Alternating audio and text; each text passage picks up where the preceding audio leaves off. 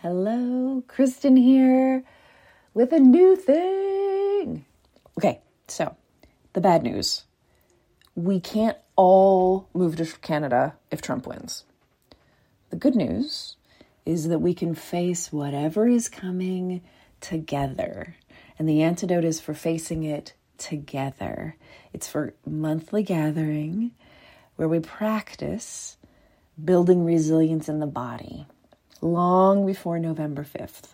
So you're going to practice returning to your body, your breath, and your being when the stakes are really low, when we're just in a Zoom room together, so that you build those muscles and they're easier to access when you really need them.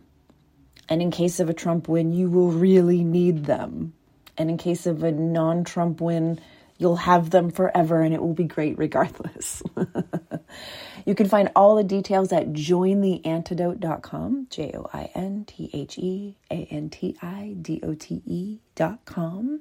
Promo code TRUST takes $33 off before March 12th because trust. Again, that's jointheantidote.com. Enjoy the episode and I'll see you on the other side.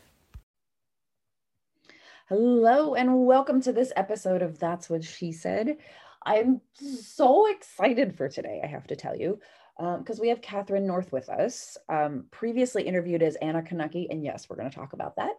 Catherine North she's my friend, and also she's a masterful life coach, a stellar author, and a fellow Enneagram 4 rocking human. Her memoir, which is why we're here, Holy Heathen, is ultimately a book about growing up displaced from American society and herself. She writes of her time growing up in Japan with her missionary parents and all the complications that living for capital G, capital W, God's will brings with it. Spoiler alert, God's will kind of sucks. Hi, Catherine. How are you? Hi. That was amazing. I'm like, can I borrow that amazing intro you just wrote? That was fantastic. Of course. I was so excited for your book for a very, very, very, very, very, very long time.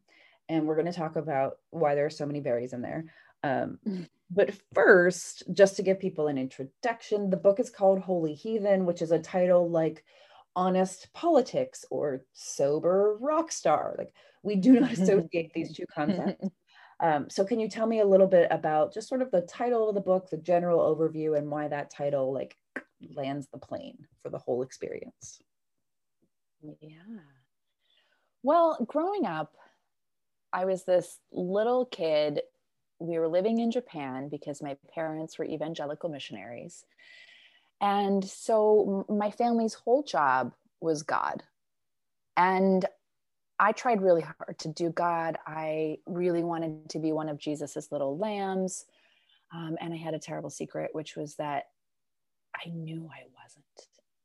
I just knew. I knew deep down that there was something in me that was different. I would like pray the Jesus prayer and ask Jesus into my heart. And it just didn't take. I could feel that nothing was happening. And this was very, very bad news. Right. And I only, right, very bad news. This was like very bad news for a 6-year-old, who believed very literally in heaven and hell and demons and all that jazz. And so the book really is about my journey from being that terrified little kid who decided that since she couldn't be good, she would settle for trying to look good, to appear good, to fake goodness. Mm-hmm. At terrible cost, really. It's a very bad idea. But it's about how I went from being that kid to what I am now, or what I was 5 years ago when I wrote this book, which was a really thriving heathen mystic, which is a kind of spirituality that I just made up. It involves a lot of flowers and swearing and trees, and a kind of holiness that I didn't have words for at all as a kid. So it's certainly not the kind of holiness that I learned about in Sunday school. It's so much better and so much more interesting. Right? To start there, I think we're just going to go straight into, I'm going to Krista tip at you a little bit to sort of spoiler alert the whole book, which is not not chronological. To get to the part of this, so a lot of this is watching you just violate your own holy, sacred breath, life, soul over and over and over again. And we root for you the whole time because we're like, I think she's going to make it out based on this. But we're concerned at points. Like, I don't think she's going to make it out of this. I don't know how this is possible. I was concerned too at times. Right. So you're a 6-year-old who's just like, yeah, I'm going to hell because this is not working out for me. You're 6. 100%. Okay? We have not yet mastered, like, what have you not yet mastered at 6? Like, not much. Like, not much. Shoe tying. I don't think I could tie my shoes when I was 6. But you're already like, it's not happening for me. It is done. I am going to hell. And that's a result of really, really heavy indoctrination. And that's because it's so painful. I think that's the part of the book I connected with the most, because people that have never been indoctrinated in really deeply, like, spirit, quote unquote, spiritual, evangelical or religious ways, really, you're like, people are just stupid if they believe that, and be like, no, no, no, no, no, no, no, no, no. It's so much more than that. And I wanted to speak to you from your own book about indoctrination, page 225. Quote, "It is the great mystery of my own childhood. Why didn't I tell my parents how bad school was? Not just first grade in the Japanese school, but the sadistic charismatics. Why hadn't I said something? Why indeed? Honestly, it just didn't occur to me. School was another world, a kingdom with shifting, contradictory rules completely outside my parents' domain. They didn't know how to navigate it any better than I did, or so I believed at the time. It never occurred to me that they would have the authority to pull me out of school.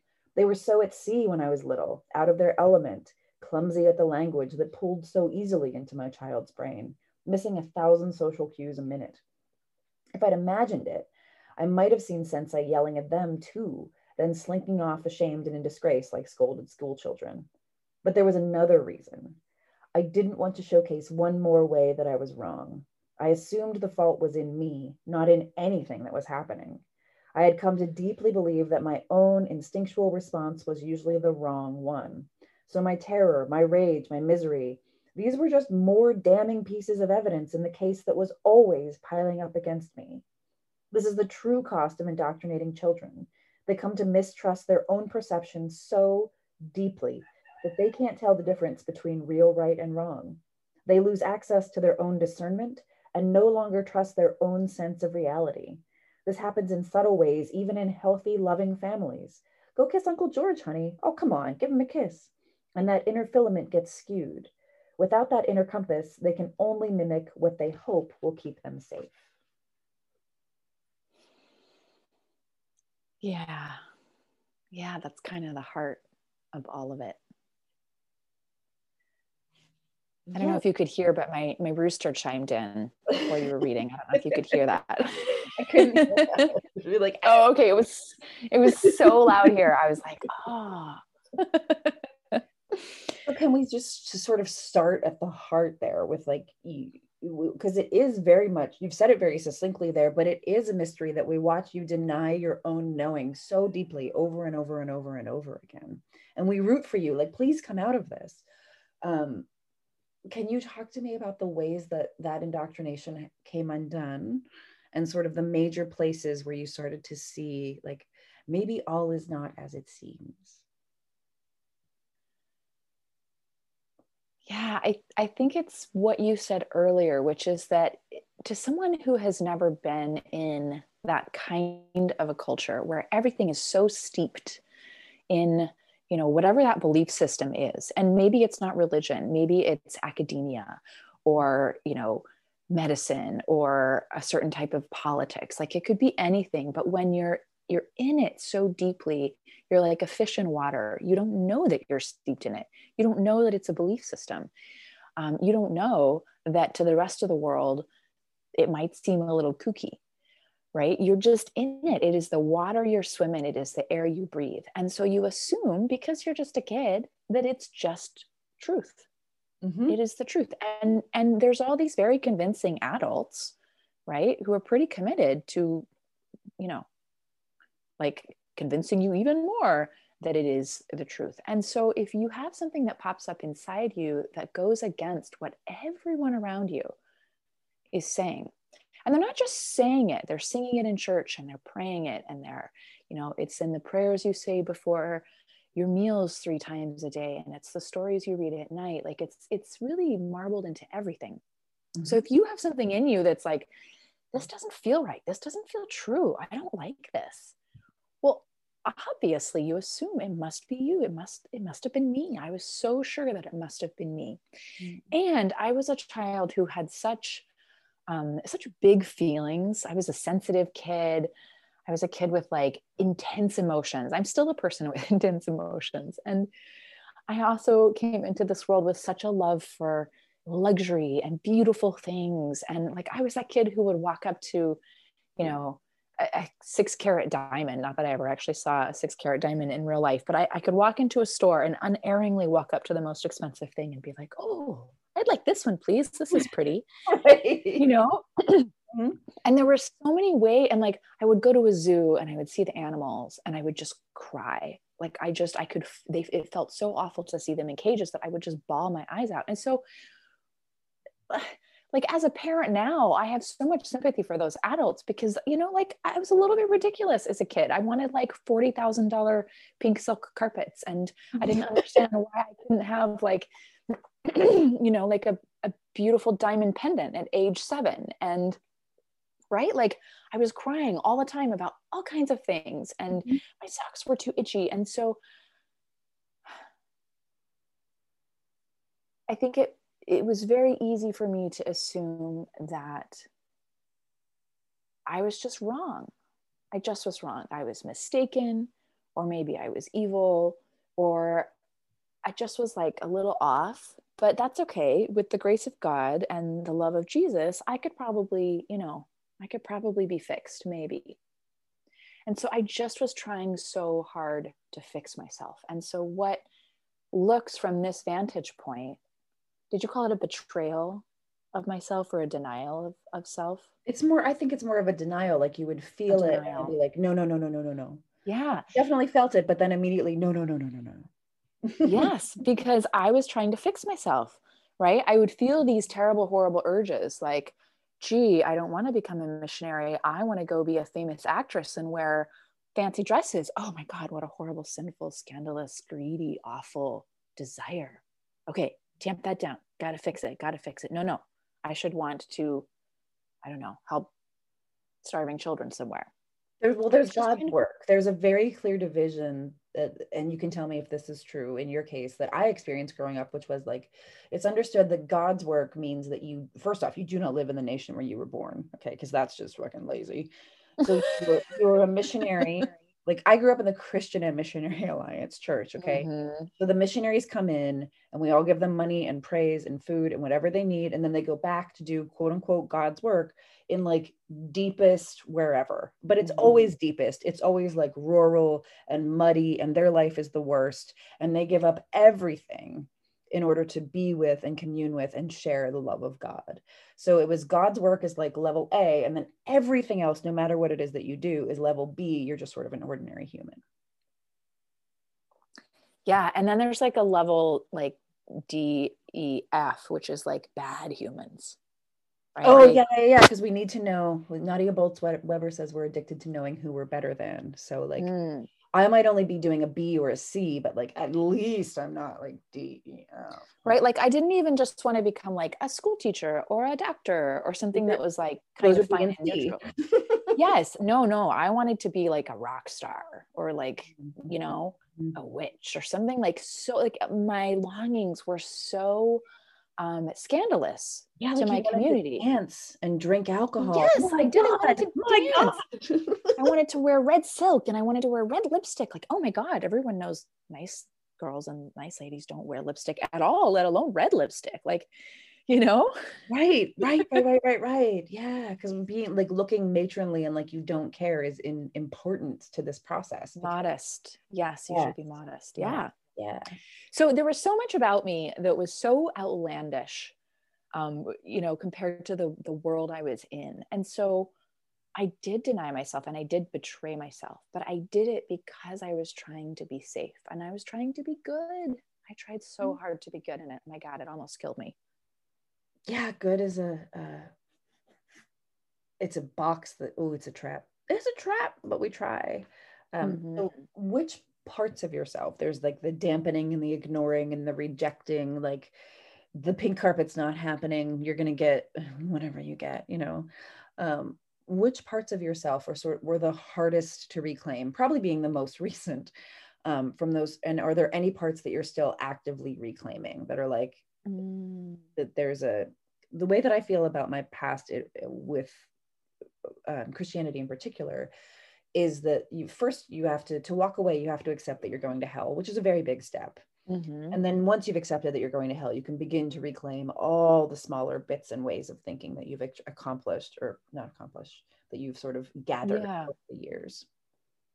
So yeah, I mean, I think the hardest to gather back. Yeah, that's such a good question. The most fundamental thing was to reclaim, and I think this was the hardest, was to reclaim my right to say what was good and right for me, to make my own decisions, right? It's like that passage that you just read, to say, I get to decide what is good and what is not, and what is true and what is false. That was so scandalous. That was so heathenish, right? To use the word from the title, like the message of who the fuck do you think you are, you sinful little girl, was so deep. Right? Like of course I had no authority. I was not a man. I was not a pastor. I was not particularly good. I had no like church authority.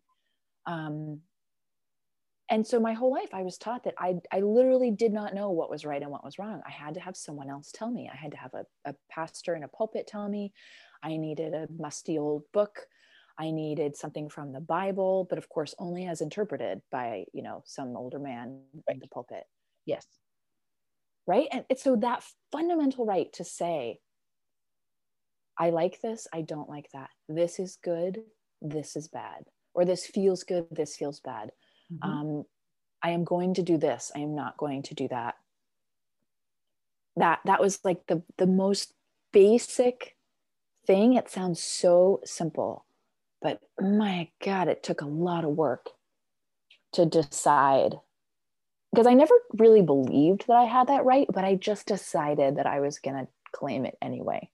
Yeah, but that one decision doesn't mean that there are thousands of decisions to come. No, yeah. Like, well, how do I feel about this? Well, like other people's opinions come. Well, no. How do I feel about it? Yeah, I wanted to. I feel like this was sort of the breakthrough. Page 82. Quote, and then as they kept talking, something happened. Something amazing, something that qualifies in my mind as a bona fide goddamn miracle. In the midst of my frustration and embarrassment and explanations, some tiny and earnest part of me stepped back and watched the discussion at a slight distance. It cocked its head. Wait a minute, it silently noted. They're not listening to reason. They're not listening at all. They're not paying attention. They're just trying to scare me. It was just a moment, just a tiny nanosecond of hesitation. And yet that moment was the beginning of my rebellion, though it would take years to reach its full fury. It was just a tiny seed of straightforward information. What do you know? These people are a little nuts. Instantly, I batted it back. You can't say that. Too late. That knowledge was such a surprising little kernel. It was like a little incredulous bean sprout unfurling in my soul. Seconds later, it withered in a hot blast of shame, of course. But that is the thing about those moments of truth. You can smash them down, but it never works for long. They keep raising their impotent heads and arching their skeptical eyebrows. They keep popping up in the most friendly way, saying, hello, what the fuck is going on here? Yeah, there were those moments. But again, at the time, it seemed to me like a sign that I was so wrong and so broken. And so it was this like long unfolding process of grappling with like that little bean sprout, right? That like popped up and was like, something doesn't seem right here. This is very odd. Right? Like I was like, oh, that's the bad part of me, right? That's the one that's going to get me in trouble. And yet it got stronger and stronger and stronger. So then you feel until, you know, sorry, say that again. So then you feel more and more and more broken. Yes, I felt more and more broken. And yet I also could not deny that this tiny little bean sprout kept getting bigger and stronger and stronger and bigger until it was like this big, strong, sturdy, healthy tree in me. Mm-hmm. And yet there was this like cesspool, this swamp full of like syringes and nastiness. And it kept being like, the swamp is better. And I'd be like, I don't know, this tree feels really good. It's really flourishing. Look, it's growing apples now, you know, no, go back to the swamp. That's the right place to be. Right. So there was like, it kept getting bigger and bigger and stronger and stronger. But it took a long time. It took a long time. And it was these tiny baby steps. And I don't maybe want to jump ahead too much, but it was things like when I was supposed to go off to a nice, safe Bible college, I went off to Bryn Mawr, you know, instead. Right. And then I made all of these sort of tiny decisions that were also huge at the time. Say more.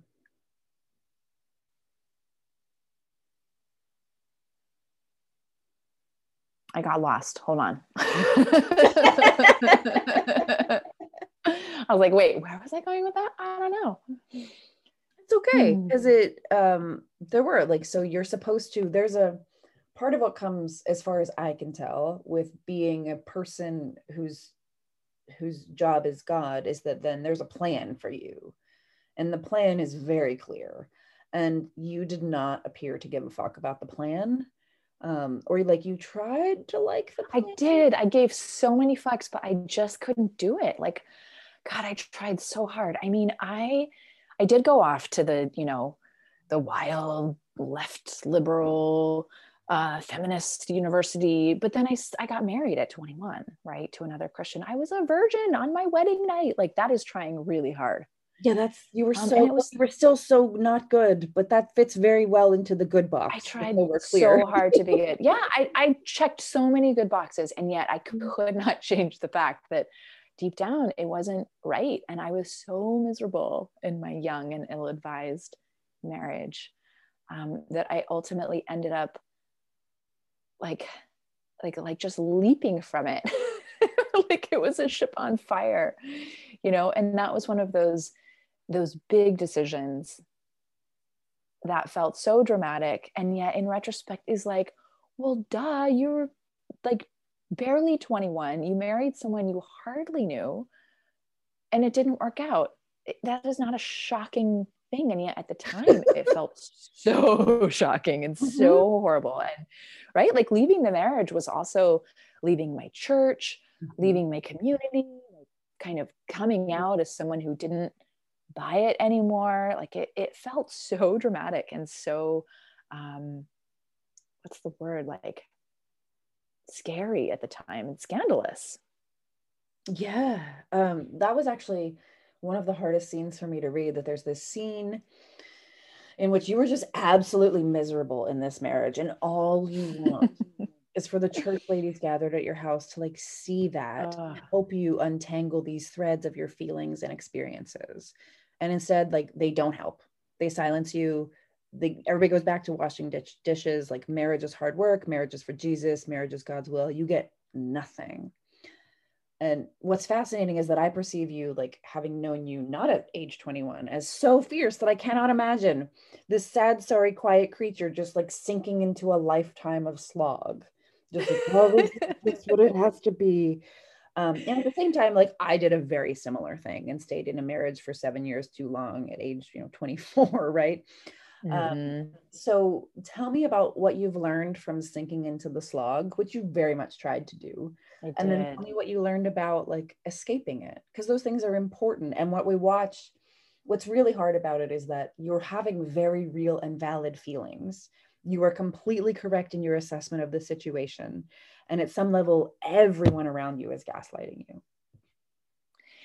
So what's so interesting about that moment in the kitchen is that as much as I felt silenced and I felt like, oh, I threw out this like opener hoping that someone would meet me or see me, I was also really cowardly.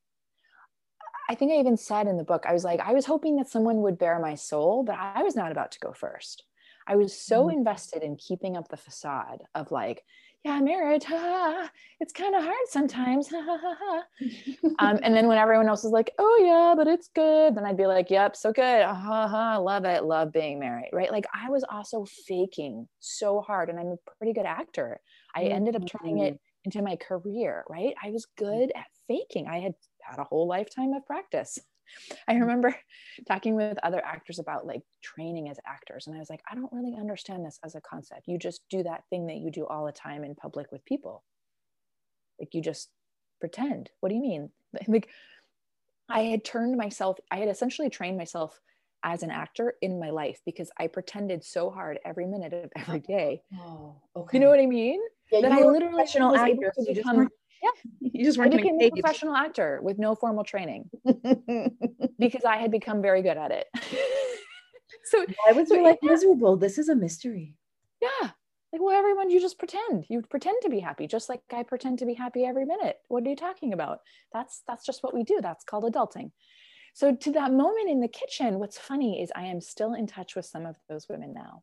And they are such amazing, badass, compassionate women. And at the time, they were like, for the time, they were involved in this church that was incredibly progressive, incredibly focused on social justice, racial justice. Like many of these women worked doing intensely, like, what's the word, visionary work.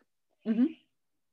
And I don't know what would have happened if instead of keeping my facade together, I hadn't just been like, so marriage, it's hard. I had been like, no, you guys, I'm really losing it. I don't think I can do this. It feels like I'm dying. Mm-hmm. Mm-hmm.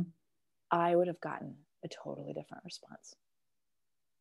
I think, I don't know, right? I can't run this experiment because I can't go back in time, you know? And it's true that like, just as I have grown into a different person, they also have grown into different people. And I'm certainly not saying that everybody would have responded that way. But when I think to that particular moment in the kitchen, because that was a real scene, and I think about the particular women who were there, I think if I had been a little bit more courageous and I had peeled back a little bit sooner, just how in trouble I was, who knows what would have happened. Mm-hmm. Fascinating. Right? Right. I know.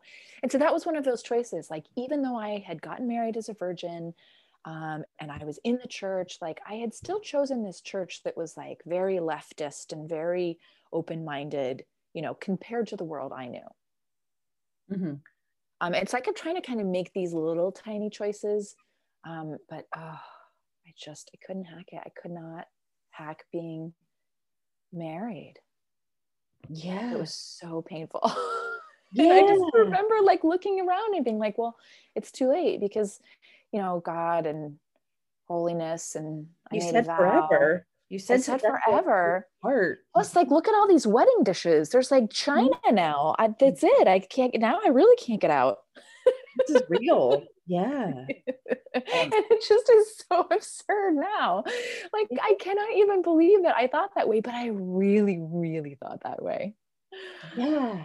Yeah, I remember getting a divorce and being like, no, because the dog, who would get the dog? Be like, that's not a reason to stay married, just so we're clear. Like, yeah. So after you have this like really effectively scary version of marriage in which you're just like, I don't know the person and I'm just following the boxes and checking the good ticks is what I'm trying to get.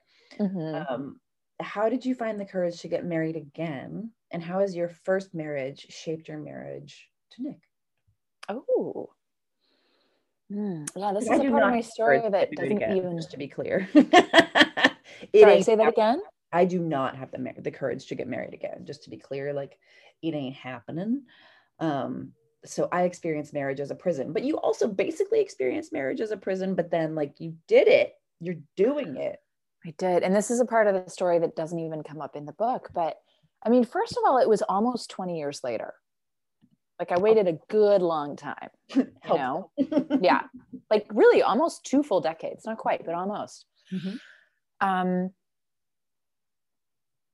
I also vowed to myself, never again. I was never going to get married again, and I was never going to change my name again. And it's funny because even there, that's another example of like a place where I was trying to kind of push against the grain, because I didn't change my name to his name. We both hyphenated our names, which in that Christian world was like, what the hell are you doing? But anyway, so once I got out, right? Yeah. Oh, that was not a sarcastic big deal, by the way. That was a really like, that is a big deal. Oh no, it was a big deal. Like, that's a big deal. Yeah. Yeah. Yeah. I was like, did I even really love my husband if I wouldn't change my name to his and I made him, hyphenate too? Mm-hmm. Yeah. Anyway, so I got out, oh my God, so messily. And I swore I would never, ever again. I also felt like marriage was a prison and I was never going to do that again. And even when I entered into a really significant relationship in my life with the father of my eldest daughter, we did not get married. That was like a thing that we both felt really clear about. And it wasn't until, and then that relationship ended and I moved to a different continent. And, there I was, this like happy solo mom, me and my one kid. And I just fell so madly and deeply and wildly and absurdly in love with this human. And I had never known it could be like that. And I think we probably would have wanted to get married anyway. But in our case, honestly, it was partly a practical decision. Nick lived in Canada. I lived in the States. We both had kids. We both had exes. There was visas and custody issues. There's a lot of, adulting at play. And so partly it was just that it made sense to legally get married. But I think what you're really asking is, how did you have the audacity to like throw yourself into this thing that felt so, it was a kind of surrender. It was like a kind of jumping off of a cliff. And the truth is, I don't know. I have no idea. It still scares me sometimes. I am both 1,000,000% convinced it was the right thing. I would do it again 1,000 times over, and I'm still fucking terrified. Like, holy shit, this is scary. Yeah. Yeah, I think that part is like, well, that's deeply honest and refreshing. I feel like there's a Barack Obama bumper sticker that someone has on a card near here that says like, the way to keep going in the face of everything is to blank and blank, but those are in different colors, and so it just wears away. Like there's literally a white box where the secret is to blank and blank. Like that's what I'm laughing at. I'd be like, I don't know. That's pretty much me. I don't know. I have no idea what I'm doing still, even after all these years and all this inner work and all of the like, tangible ways I can point to that's like, I have healed that shit. I have walked away from bad things. I have created beautiful new blooming things, and still I have no fucking clue what I'm doing. I don't know. That's amazing and honest, and I love it. Thank you for not just making something up. Like, well, you see, there's a 6-step process that I like to use. Oh God, no. I don't believe people who say they've got it all figured out. I don't trust them. No. Not at all. So another question I have, sort of a left turn from marriage. I remember driving around rural Canada in a van with you, and you were trying to find the courage to publish this book so that it would be okay with your parents, who you were afraid of hurting with letting these words into the open. Mm-hmm. And that took like a long time. Like how or why, or tell me the story of how you found the strength to make publication happen anyway. And you had a worst case scenario with your parents in your head. What did your parents have to say about the book? Well, not hurting my parents was the reason really that it took me 10 years to bring this book to life. They are just the most wonderful, loving, delightful humans you will ever meet. They have the kindest hearts. They have like the purest souls. Truly, they are like love in action. I adore them. And I mean, I have already caused them a lot of grief by just living through all of the things that are in this book.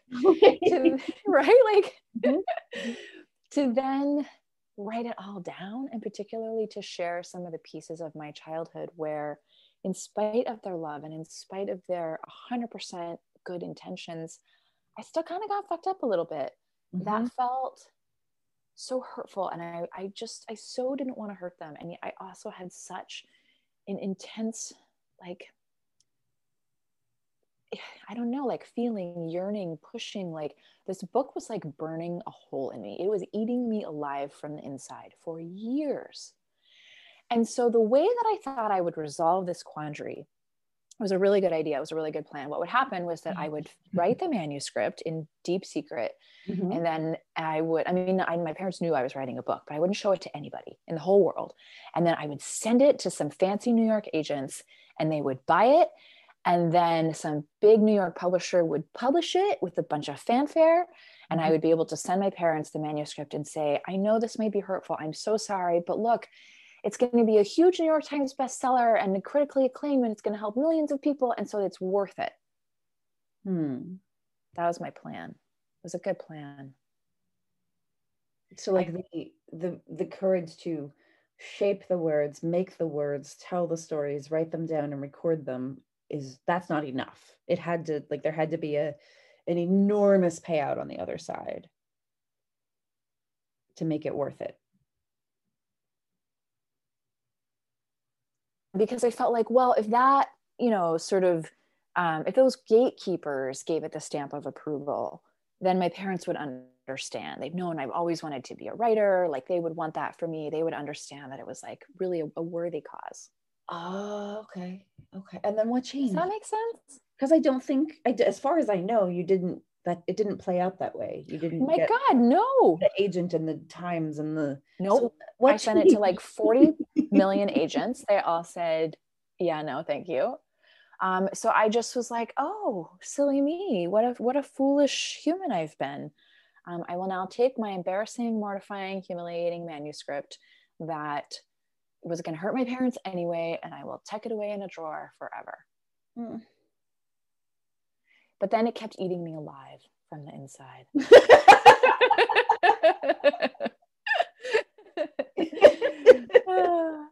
So, before, when you were asking about reclaiming, right? There's so many different parts of myself that I had to reclaim. I reclaimed my sexuality. I reclaimed myself as someone who had the potential to be a mother.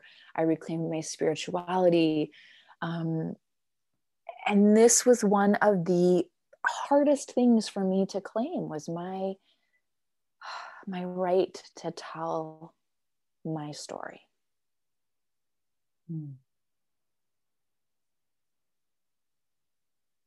And so, because it kept eating me alive, and because wise, beloved, trusted people like Kristen Kalp kept saying, I really think you should consider self-publishing. And I was like, nope, it's a failure. No one wanted it. Couldn't get it published the old-fashioned way. So that's it. Now it must wither and die. It is doomed. Doomed. It is doomed. Yes. But because wise humans kept nudging me, and because it literally was like a tiger tearing me apart from the inside, I kept working with the manuscript, and I kept talking to wise people, and I got people to help me and read drafts until it was the truest and most loving version I knew how to write. And then I went on a writing retreat in Hawaii with Alexandra Franzen and some beautiful kindred spirits, and it poured rain for like 7 days straight. And I, in the dark, in the rain, with like two women literally holding my hands and my shoulders because I was shaking so hard, I hit send on the email to my parents with the manuscript. And I said, I want to self-publish this. Here's what I'm working with. Here's my draft. And they've been amazing. There were some squirmy conversations. Yeah, been amazing. They did not disown me. I say in the acknowledgements, it turns out it is impossible to flunk out of my family. And they, as always, have met me with warmth and compassion and humor. And it doesn't mean that there weren't awkward moments. There were some really squirmy moments. But my family has been amazing, and they have given the book their blessing, and they have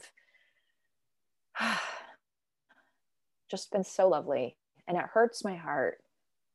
Like, in some ways it would be easier if they were spiky, because then I could be spiky back, but they are soft And so I keep trying to be soft. And God, it's fucking hard to be soft. It hurts. It's all like tender and painful. Oh, the love, it hurts, you know? Yeah, it does. Yeah. I'm so glad that was the reaction though. Like, it makes me laugh because wow, all that wasted angst, but like so much wasted angst. Also, look at my parents' track record. Like, look at the things that they have come around to over the years, you know? Yeah. And it was never that I thought that they would be mad at me or disown me. It was that I just was so afraid it would hurt them. And I think it did. You know, I mean, as a parent, Lordy, the karma. Can you even imagine what my children will write about me?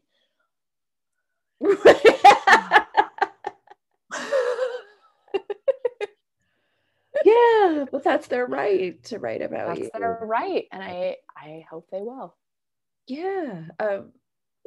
Tangent question that may or may not be interesting to you. You can just reject it if you'd like. I noticed that you penned, just like birthed this memoir as Anna Canucky, and you eventually released it as Catherine North. So can you please comment on the journey that it took to get from one name to the other? And did that play into the book at all? Or was that like, am I just making up shit? That like, that's not actually important. Interesting. Well, I'll tell you the story and you can draw your own conclusions. So I fell in love. I moved to Canada. I went from being a single mom of one kid to a married mom of 5 kids, you know, living in the suburbs, driving a van. It just about lost my mind, but I kind of made it through mostly. Got most of it back. And my husband and I, he's a transgender man. And so he wanted to change his first name. And we had talked about what we would do with last names when we got married. Neither of us wanted to take each other's name. So we decided, you know what? We'll just make up our own last name. And we chose North for all kinds of personal and symbolic and metaphorical reasons. And we loved it. And I've never really felt connected with the name Anna. It never really felt like mine. It's a perfectly lovely name. I think it's a beautiful name on other people. And it wasn't that I hated or disliked it. It just never really felt like mine. And I had always sort of secretly thought of myself as Catherine with a K. Very important that it's with a K. And one day Nick and I were talking about names, and he was like, do you ever think you might have a different name? Actually, this must have been before he transitioned, because I think it was actually a way for him to kind of open up the conversation, but I was oblivious at the time. And he was like, do you ever think you might have a different name? And I was like, yeah. And he was like, I sometimes think your name is like Catherine with a C or with a K. And I was like, well, with a K. And then I was like, wait, what? What did you just say?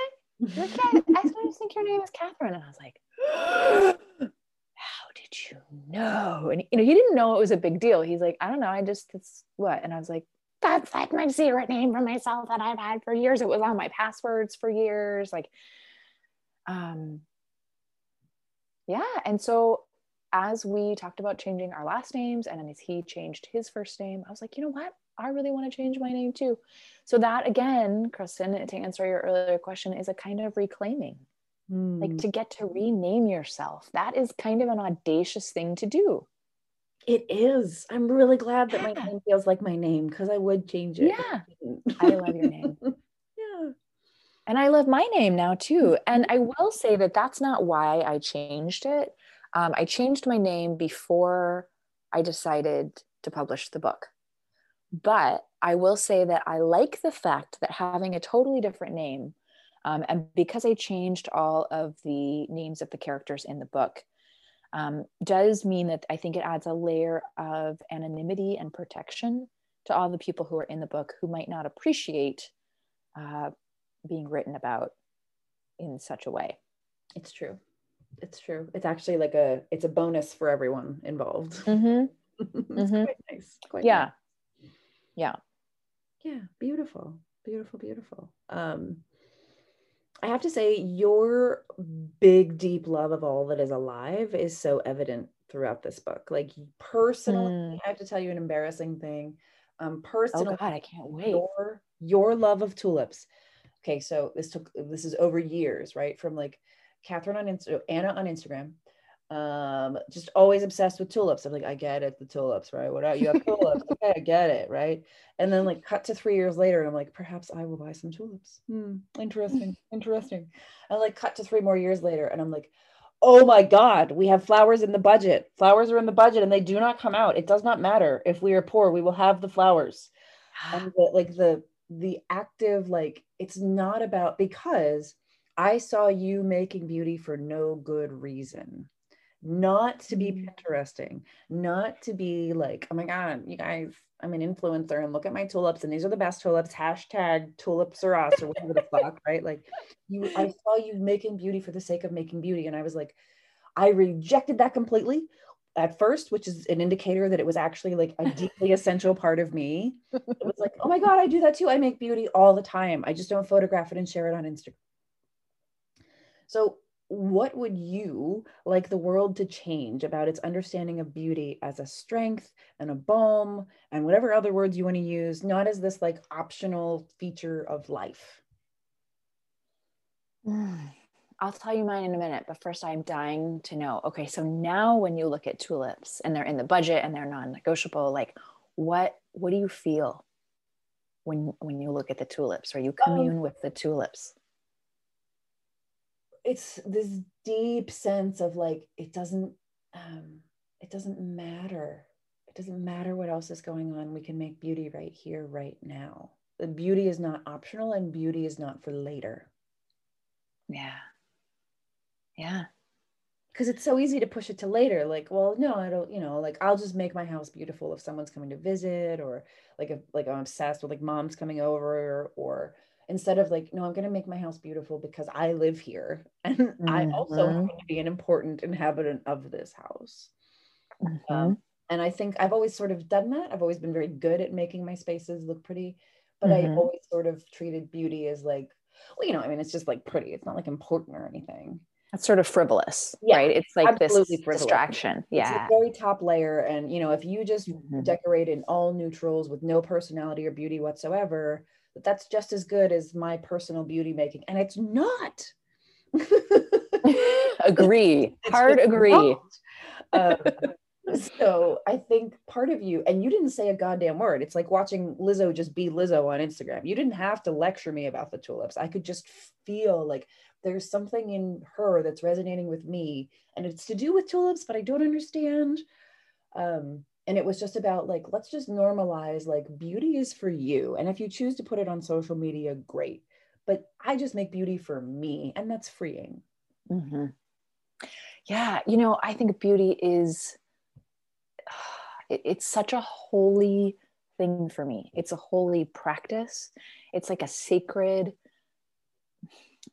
part of life. It's like a sacred energy. So when I looked at tulips when I was little, I could like feel them humming in my body. And they had like kind of this pink like light that they would give off. And I would walk around looking at all the flowers and just be like, it's so interesting because they almost were all pink. Even if the flower was like yellow, mostly they gave off this pink light.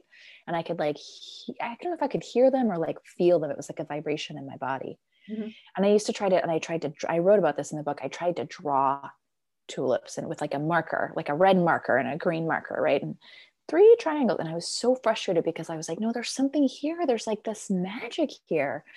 And I didn't have words for it. And the adults around me were like, oh my God, kid, like, why is nothing ever good enough? I just drew you a perfectly good tulip. And I was like, it's just 3 triangles. It doesn't have any magic in it. And so then when I became a grown-up, and I always lived in cities, so I never had anything growing, but I craved like growing things. And so I would buy fresh cut flowers, and I was always kind of broke. So it felt like such a decadent thing, but I would find that when I had a flower in my presence, I could feel it again, just like when I was a kid, even though it wasn't in the ground, even if it wasn't, technically alive, it didn't have roots anymore. Like it had this presence to it. It had an energy to it. And I still feel that way. And I feel that way particularly about flowers. I also love beauty in all forms. I love candles and textiles and bedspreads and paint and paintings and beautiful collections of objects that give us a certain feeling inside. But I especially love flowers. And I think that actually this is something that's unfolding right now. This is not in the book, but this is something that's happening for me now, is I actually think that there is some kind of, I'll call it magic, some sort of energetic work that I'm like on the cusp of learning, or I'm going to learn how to do, or maybe I'm in the process of learning it and I don't even know yet, but it has something to do with flowers. And I was chatting with Madre, who's a character in the book who no one else can see, but I can see her. She's very real. If you haven't read the book, I sound really nutty right now, but that's okay. So I was chatting with Madre just a couple weekends ago, and I was like, it was like flowers, flowers, flowers. And I was like, yes, flowers, they're like medicine. And she was like, yes, yes. And I was like, flowers are magic. And she was like, yes, they are. And I was like, oh, like I used to say kind of as a joke, flowers are my religion, but like maybe that's really true. Like there's something deeper here for me to discover. And she was like, yes, yes. And I was like, okay, so I'm going to become an apothecary, and I'm going to grow flowers, and I'm going to dry them and grind them up, and I'm going to make like teas and herbs and tinctures, right? That's what I'm going to be when I grow up. And she was like, oh my God, why do you humans always think that you have to kill something to take its magic? I'm like, oh, right. Okay. Also, I would be a terrible apothecary. Physical world stuff is really hard. No, that doesn't even make any sense. So I'm back to like, I don't know what I'm doing with flowers, but it's something, and they're full of magic. And I feel more like myself when I have them around. And I am no longer living in a city. I'm now living on this green island in the forest, and I am going to try to grow so many flowers. And to date, I am a terrible gardener, but I also feel really strongly that I'm supposed to, I want to grow flowers, that they are a kind of magic that I want to surround myself with. And Kristen, this is that beauty for just no reason, right? Like I'm never going to sell flowers at the market. I'm not going to make them into teas and candles. Like, it's not about that. I want to surround myself with flowers because I just want to feel that amazingly delicious energy. It's like people who do yoga and they don't even post about it. And I'm like, oh, I only do yoga if I need to feel virtuous about myself, but they just do it because they love it. I don't understand that as a concept, but I think it's amazing. But that's how I feel about flowers and about beauty. And I think we've learned to learn with pain. Like for all of our flaws as humans, we have learned to take our pain and alchemize it and transmute it. And we've learned to use it to make us wiser and more compassionate. And sometimes we use it to spur social justice. And it's made us like more empathic humans. And I think pain is an amazing teacher. And also I would really like to be done with pain as my teacher. And I choose beauty as my next teacher. Yeah, that learning through pain versus learning through joy, or learning through what lights you up, learning through beauty, it's the difference between like learning through North Star of like, that's the place I want to go, and learning through what Rob Bell calls South Star, which is like, oh, that's the opposite of where I would like to go. And if you're like, I don't know who would be a South Star in my life, I have two words, and they are Mitch McConnell. Like, just pick a feature, okay, that's a South Star, okay. But then like, the trick is that instead of just being like, I'm so angry, Mitch McConnell is an asshole fuckface turtle man, right, which he is. Can I be that too though? Right, that there's the part of you that's like, but what can I take joyfully and leave the rest? Like I will be the opposite of everything that he is, and I will be beautiful with using Mitch McConnell as my teacher, instead of letting the pain of how terrible I find him be a thing, to let the beauty of like, my God, isn't it fantastic that number one, I don't have to be a politician. That's just fantastic news to me. And number two, that I can choose to stand for everything that is basically the opposite of what he stands for at like a one-on-one level, to just be like, watch him be cruel and you will be kinder as a result. Watch him destroy rights and you will open rights to people wherever and however you can. Yeah. So just watching. So what a good teacher. Oh, right, exactly. Mitch McConnell. If he lies, we will tell the truth. Yes. And the more he lies, the more we tell the truth. Yeah. I never thought of it that way. I love that. That's a Rob Bell concept, by the way. The South Star is his most recent podcast episode. And I was just like, these words, they are so important because I've spent my whole life looking for North Stars and then being like, well, you're not a North Star, so what good are you to me? Instead of like, oh, we can also learn from everyone, and South Stars are just as helpful. And I love that concept too, because sometimes you have no idea what your North Star is. And even the concept of trying to know what it is feels so painful and makes you feel like such a loser.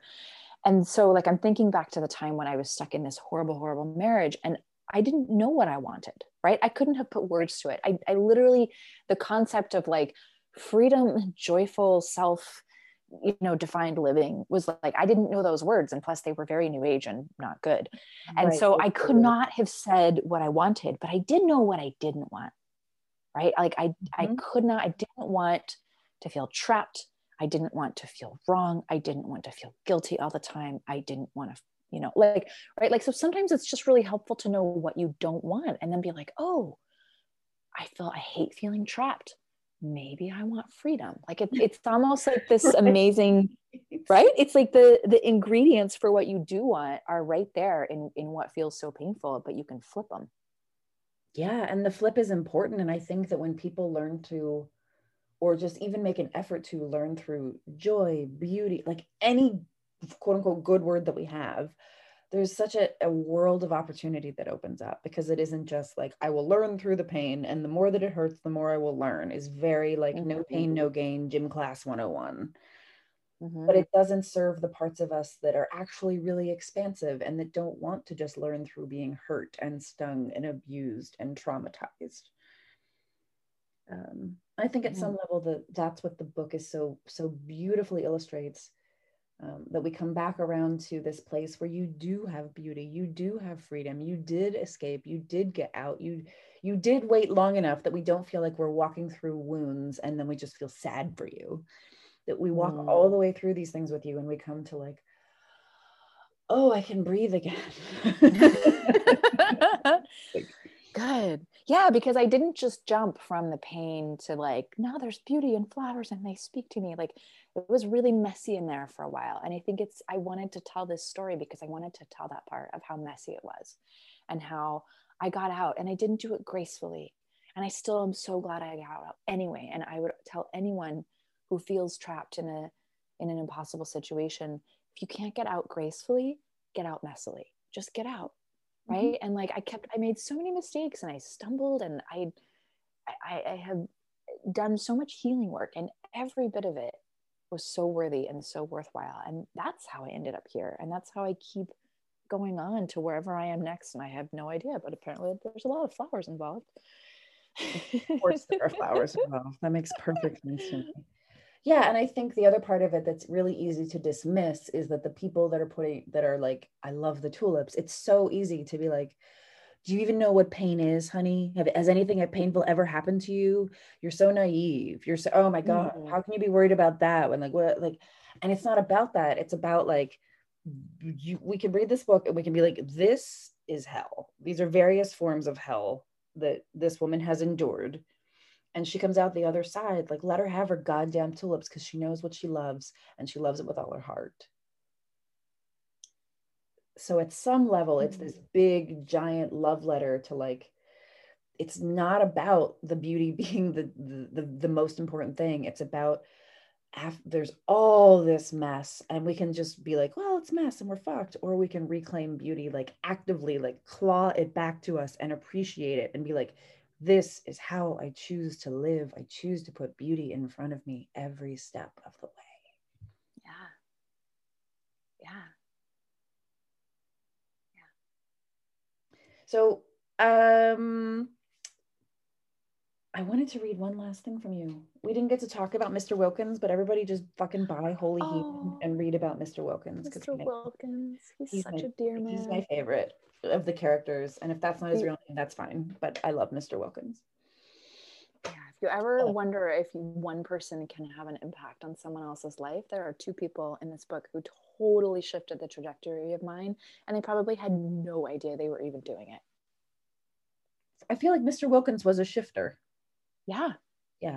But Mr. Wilkins, I'm going to leave it as a teaser because you need to go and buy the book, everyone. So this is from page 218, and I thought this would be the good closer for you to comment on. And then I have some other questions for you, but this one just felt like, ooh, this might land the plane. Quote, maybe the dissonance between my yearning for a loving God and the fearsome, inconsistent, bloody male God I encountered in Christianity caused a deep despair that feels like a wound. Maybe I'm feeling the grief of our blue planet as we take and take from her. Maybe I'm sensing the great human body crying out for some kind of healing because it is my mission to be a spiritual healer. Maybe I'm a drama queen. Maybe it's all of the above. Maybe I became human because I wanted to figure something out, how to push my way through to love even when it wasn't handed to me on a platter. Maybe that's why we're all here.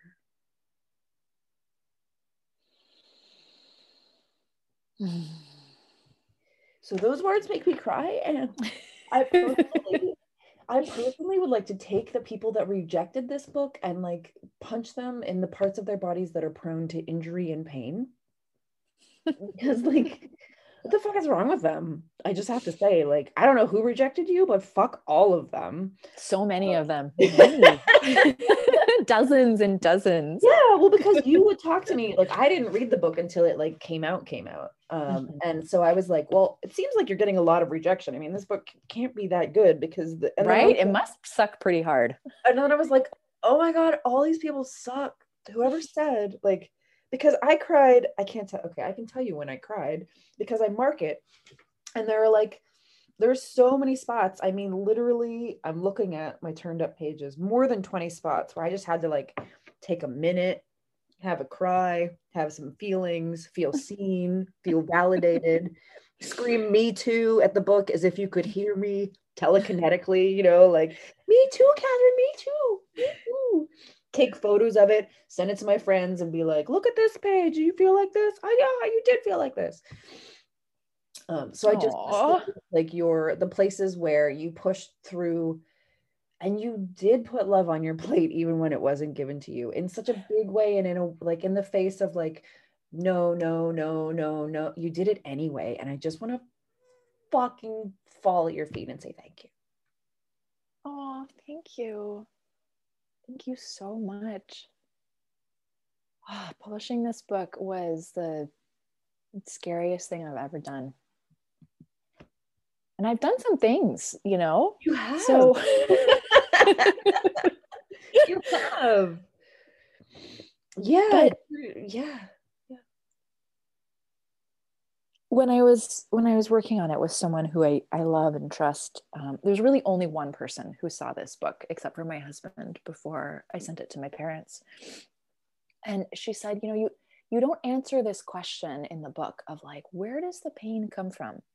Because like, yes, some scary things happened to me as a kid, but like there are people who live through genocides and don't, you know, and like in some ways the pain I felt seemed out of proportion to my life experiences. And she's like, you don't ever quite answer that question. And, you know, we went back and forth. And I was like, I know you're right. But the thing is that I don't have an answer to that question. And I think that is my answer, is that some of us just are here with like different equipment than other people seem to have. And, you know, like, is it past lives? Like, yes. Is it, right? Is there possibly repressed trauma that hasn't surfaced? Probably. Do I feel the need to dig for it? No. Am I partly an empath and I'm feeling what's happening in the world right now? Yes. Am I maybe tapped into bigger spiritual forces? Yes. But like, I also say maybe I'm just a drama queen. Like, I mean that with utter respect for all of us drama queens everywhere. Like, some of us just feel more. And I think that is a beautiful thing. And I think that that's part of why I'm here. Mm-hmm. And it's why I wanted to write this book, because I felt so alone for so many years, both the living of the things that happened during this book and then in the writing of it. And then it almost destroyed me when no one wanted it, because I just was like, this is my heart. Like, this is my life and my heart and the deepest things that I have to say about the world and the world's heart and the meaning of existence. And like the fact that no one would give it the time of day, it was a big blow. it took me a couple of years to kind of come back from that. And I was also learning to be a mom to 5. And it was sort of like, I guess I'm just changing diapers. I guess that's what I'm here for. I don't really know. Thought I was supposed to be here to share this thing that was so hard won of like, I think it's all love anyway. Mm-hmm. Yeah, well, I just want to tell you that the people that rejected it are idiots, and you don't have to worry about them because like they're just idiots, and they can personally call or text me anytime, and I will just say that to their faces. That's fine. Well, and what's funny is that even my experience with publishing this book echoes that line, right? Maybe I became human because I wanted to figure out how to push my way through to love, even when it wasn't handed to me on a platter. And here I am as a writer trying to figure out how to become a writer, even when it turns out it wasn't going to go the way I wanted it to. Yeah, you didn't start off with 7 million sales. No. And I think that's actually perfect. Damn it. My husband's always like, you don't do anything the way anyone does. And I'm like, but I just wanted to do this one thing, this one way. Right. But it's going to be more interesting. And I don't know, like, I don't understand even right now. I don't understand how life is unfolding or why, or really what it means, but man, I'm here for it. Like I'm just fucking here for it. It's beautiful that you're here for it. Please tell me where I can buy Holy Heathen, where I can find you, where I can find the two of you. Give me a pitch, sell me things. Go.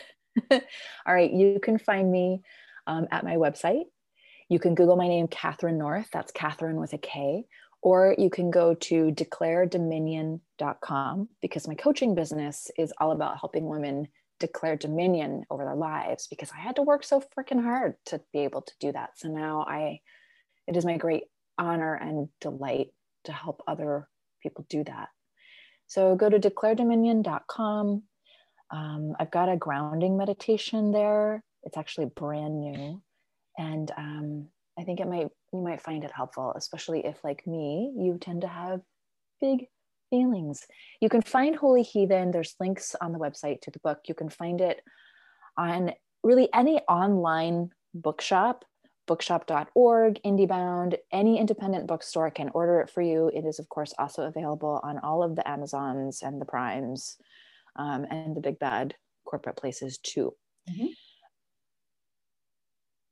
Yeah. And the book club. So if you want to go deeper, if you're curious, if you liked this juicy, scandalous story, I share my life to some degree publicly on Instagram and in my weekly missives, which you can sign up for if you come to my website. But I share the really juicy stuff, the part that is still in the process of unfolding, that I'm like, I don't know what this means, but here's what's happening. I share that in a community called Rich Juicy Starry Beauty, because Rich Juicy Starry Beauty, as we've discussed, is kind of my religion now. It is. You would be welcome to come join us there. What's happening now is that I'm getting poems and I'm writing them down and I'm sharing them in that community. So, and I ran a book club, diving into the things that happened in this book and the process of writing it and publishing it myself. So if you want to get up close and personal, come join me there.